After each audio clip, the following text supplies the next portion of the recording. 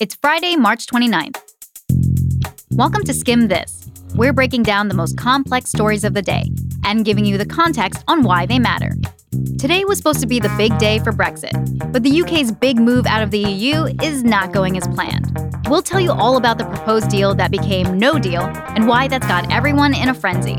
And then we have liftoff. We'll dive into the rideshare's debut on Wall Street and why this huge move could have ripple effects. And finally, we're highlighting our last Women of the Week for Women's History Month. You'll want to get out your tissues. We're here to make your Friday smarter. Let's skim this. Today's episode is presented by H&R Block. Skim This makes your evenings smarter. H&R Block makes your tax season smarter.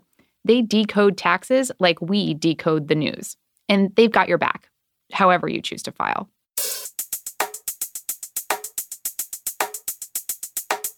The most complicated story today is about Brexit. We've been talking about it all week, and people have been talking about it for years. Everyone's had today's date circled on their calendars in big red marker. Friday, March 29th, 2019. It's the day the UK was supposed to walk out on the EU for good. For the Brexiters, it was D-Day as in Divorce Party Day. For Remainers, D-Day as in Doomsday. But D-Day didn't happen. That's because British lawmakers couldn't agree on a deal with the EU on how to leave. So we're going to get into how they got here and why no deal is such a big deal, what it means for the EU and the UK from a bird's eye view, and what it'll mean for people who live there, and for us. So how do we get to today? Prime Minister Theresa May has spent the last 2 years trying to get the EU and British Parliament to agree on an exit strategy. British lawmakers have not been easy to deal with. They voted her deal down twice and told her to go back to the EU and negotiate. The EU said, "We're done." But last week, the EU cut her some slack and gave May an extension on the final March 29th due date. If she could get Parliament to approve her deal, the UK could leave on May 22nd. If she couldn't, the EU said, "You gotta be out by April 12th. That's because European parliamentary elections are coming up at the end of May, and the EU wants the Brits out before the ballots are set. British lawmakers said, "We want to choose our own adventure." Wednesday, they voted for 8 different alternative endings to this Brexit story, but they couldn't actually agree on any of them. Today, Theresa May said, "Third time's a charm, let's go." And lawmakers said, "Yeah, no." Mr. Speaker, I think it should be a matter of profound regret to every member of this House that once again we have been unable to support leaving the European Union in an orderly fashion. So as of today, Brits have not agreed to what will happen when they leave the EU. On Monday, Parliament's going to go back to the alternative plans they voted on this week to see if they can agree on something, so that the alarm bells don't start ringing on April 12th. So what does a no-deal Brexit scenario actually mean? One of the things that everyone's expecting right off the bat is gridlock. Literally, cars and trucks backed up on highways, ships waiting in line along the English Channel. That's because when the UK leaves the EU, the doors get locked. No more open borders between the UK and the rest of Europe. All of the goods going back and forth to the UK will have to go through customs, and there will be passport checks. The UK has actually been preparing for this. People have been stockpiling things like toilet paper and food, and even medicine. The UK has warned drug companies that they expect 6 months of reduced access to main trade routes. And there are big concerns about the economy. Right now, the UK is part of the EU's single market. That's a trade deal where the EU countries basically acted like they're all in one country, with no tariffs for sending goods from one country to the next. With the UK leaving the EU, Brits could see prices go up on a lot of goods from Europe, or see shortages. British lawmakers have come up with a plan to try to keep prices from shooting up. The UK is going to eliminate tariffs on most goods coming into the country, temporarily, until things settle down. And the place that's really important is between Ireland, which is part of the EU, and Northern Ireland, which is part of the UK. We've talked about the violent history along that Irish border before. Right now, people can travel freely between the two Irelands, and the UK wants it to stay drama-free. The UK has said they won't put tariffs on European goods crossing into Northern Ireland over that border, but some say that puts the border at risk for becoming a smuggling route. And farmers in Northern Ireland say they'll be subject to EU tariffs going the other way, which they say will hurt them. So this border will be an issue. The UK is also giving banks in the EU time to decide whether they want to continue serving British customers. Otherwise, they'll have to close up shop. And no deal means the sterling, the UK's currency, could hit its lowest level in over 20 years. Which brings us to, what are the broader ramifications for people in the UK? One of the main benefits for people who live in the EU is freedom. Freedom to travel across most of Europe without a visa. Freedom to drive in any country. Freedom to use your phone anywhere without worrying about roaming fees. If the UK doesn't come up with some kind of plan before April 12th, that all goes away. Instantly. Brits will need new paperwork to drive cars, flights are probably going to get more expensive, and roaming fees might be back. The EU is trying to make things a little easier on everyone. They're letting Brits make short visits to EU countries without a visa. But if they're staying for more than 3 months at a time, they'll need one. So what's the skim? On a global level, Brexit was already causing a lot of chaos, but a no-deal Brexit has everyone on edge. For the US, major American banks have considered the UK to be a home away from home. But if the UK exits the EU without a deal, it could hurt markets. Market regulators in the US and the UK announced today that they have a plan to work together even if there's no deal.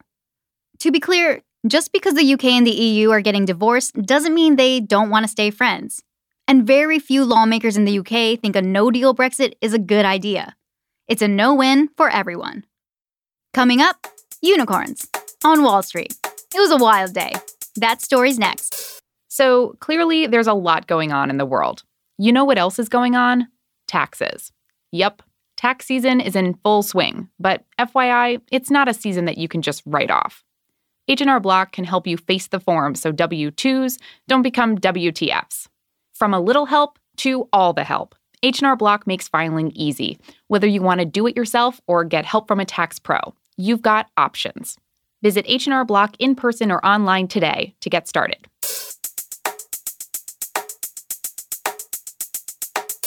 You've probably heard the word unicorn more than normal this week. No, people aren't talking about the next Fantastic Beasts movie. They're talking about Lyft and its debut, its initial public offering, this morning on the NASDAQ Stock Exchange.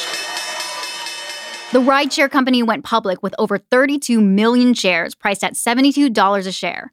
But they opened today at over $87 a share. That's how much demand there was. So yeah, there's a lot of excitement about Lyft and other companies like it. Today, here are 3 things to know about the liftoff of unicorn IPOs. First, unicorns are privately held startups valued at over $1 billion. Naming them after a mythical creature kind of makes the point. This was not supposed to be a common thing. But as of January this year, there are over 300 unicorns out there. Today, Lyft is actually valued at $24 billion, making it a decacorn. That's what you call a company valued at over $10 billion. But until today, Lyft's funding has come completely from private investors. With this initial public offering, IPO, normal people like us can buy a piece of the company. That extra cash comes at a price. Public companies have to share a lot more of their financial information with the world. Lyft going public is kind of historic. It's the first time a gig economy company, one that relies on contract or freelance work, is going big on Wall Street. Here's Lyft's co-founder and president, John Zimmer, at the ceremony this morning talking about how people first reacted to their business plan. In those early days, we were told we were crazy to think people would ride in each other's personal vehicles. Which brings us to the second thing you need to know. Lyft is just the first of a few big tech companies to go public this year. And a lot of experts are expecting 2019 to be the biggest year for American tech IPOs since the dot-com boom. At least 3 other tech decacorns are expected to go public: Slack, Airbnb, and Lyft's main competitor, Uber. Uber is expected to be one of the top 5 biggest IPOs ever. The third thing you need to know, this IPO is making some people really rich really fast. The Lyft co-founders are now worth hundreds of millions of dollars each. And because Lyft has a dual-class share structure, they own 5% of the shares, but still control 49% of the voting power. A lot of their employees also became millionaires overnight, which is great for them, but is going to have a big impact on San Francisco where they're based. Experts think these upcoming IPOs are going to wreak havoc on the housing market. The average price of a single-family home there could skyrocket to about $5 million. But you might not want to start up a conversation with your next Lyft driver about the IPO. it's not going to change their lives much. Only full-time employees and some long-time drivers were offered stock options. The rest of the contract and part-time drivers say they're still barely making a living wage. But now that Lyft is public, there may be more scrutiny over how they treat their drivers when it comes to wages, benefits, and working conditions. And now, we asked you to call in with your nominations for who you think we should spotlight as our Woman of the Week. We got some great suggestions. But one voicemail really stood out. I would like to nominate a wonderful woman. March is Multiple Sclerosis Awareness Month, and Melissa called to tell us about her friend of more than 15 years, Lakeisha, who she says is an MS warrior. She's a fighter, and she's an amazing friend, amazing soror, and she's always striving to help others in everything, regardless of how she feels, regardless of what she's up against. MS damages nerve cells in the brain and spinal cord. More than 2.3 million people around the world have the disease. Melissa told us Lakeisha was diagnosed 3 years ago. And even though there have been other health issues in her family, Lakeisha hasn't stopped trying to help others. She's a mentor to young people and works to raise money and awareness for a bunch of different causes. So I want to honor her and say that I love her, and I want to honor her before the world. We've loved listening to all of your voicemails about the warriors in your lives. Thank you so much for calling in. Since it's the end of Women's History Month, this is our last Woman of the Week segment. But we want to keep hearing from you. Actually, right away. Next Tuesday is Equal Pay Day, and we want to hear your stories of how you fought for equal pay at work. Give us a call at 646-461-6370 and leave us a voicemail. That phone number is also in the show notes. And that's all for Skim This. Thank you so much for spending time with us this week. And a lot of news happens over the weekend, so if you want to catch up before work on Monday, sign up for our free morning newsletter, The Daily Skim. It's got everything you need to know to start your day. You can get it at theskim.com. We'll be back here Monday afternoon, so to keep us in your podcast feed, make sure you hit subscribe and share the show with your friends. And we'd love for you to rate and review us wherever you get your podcasts.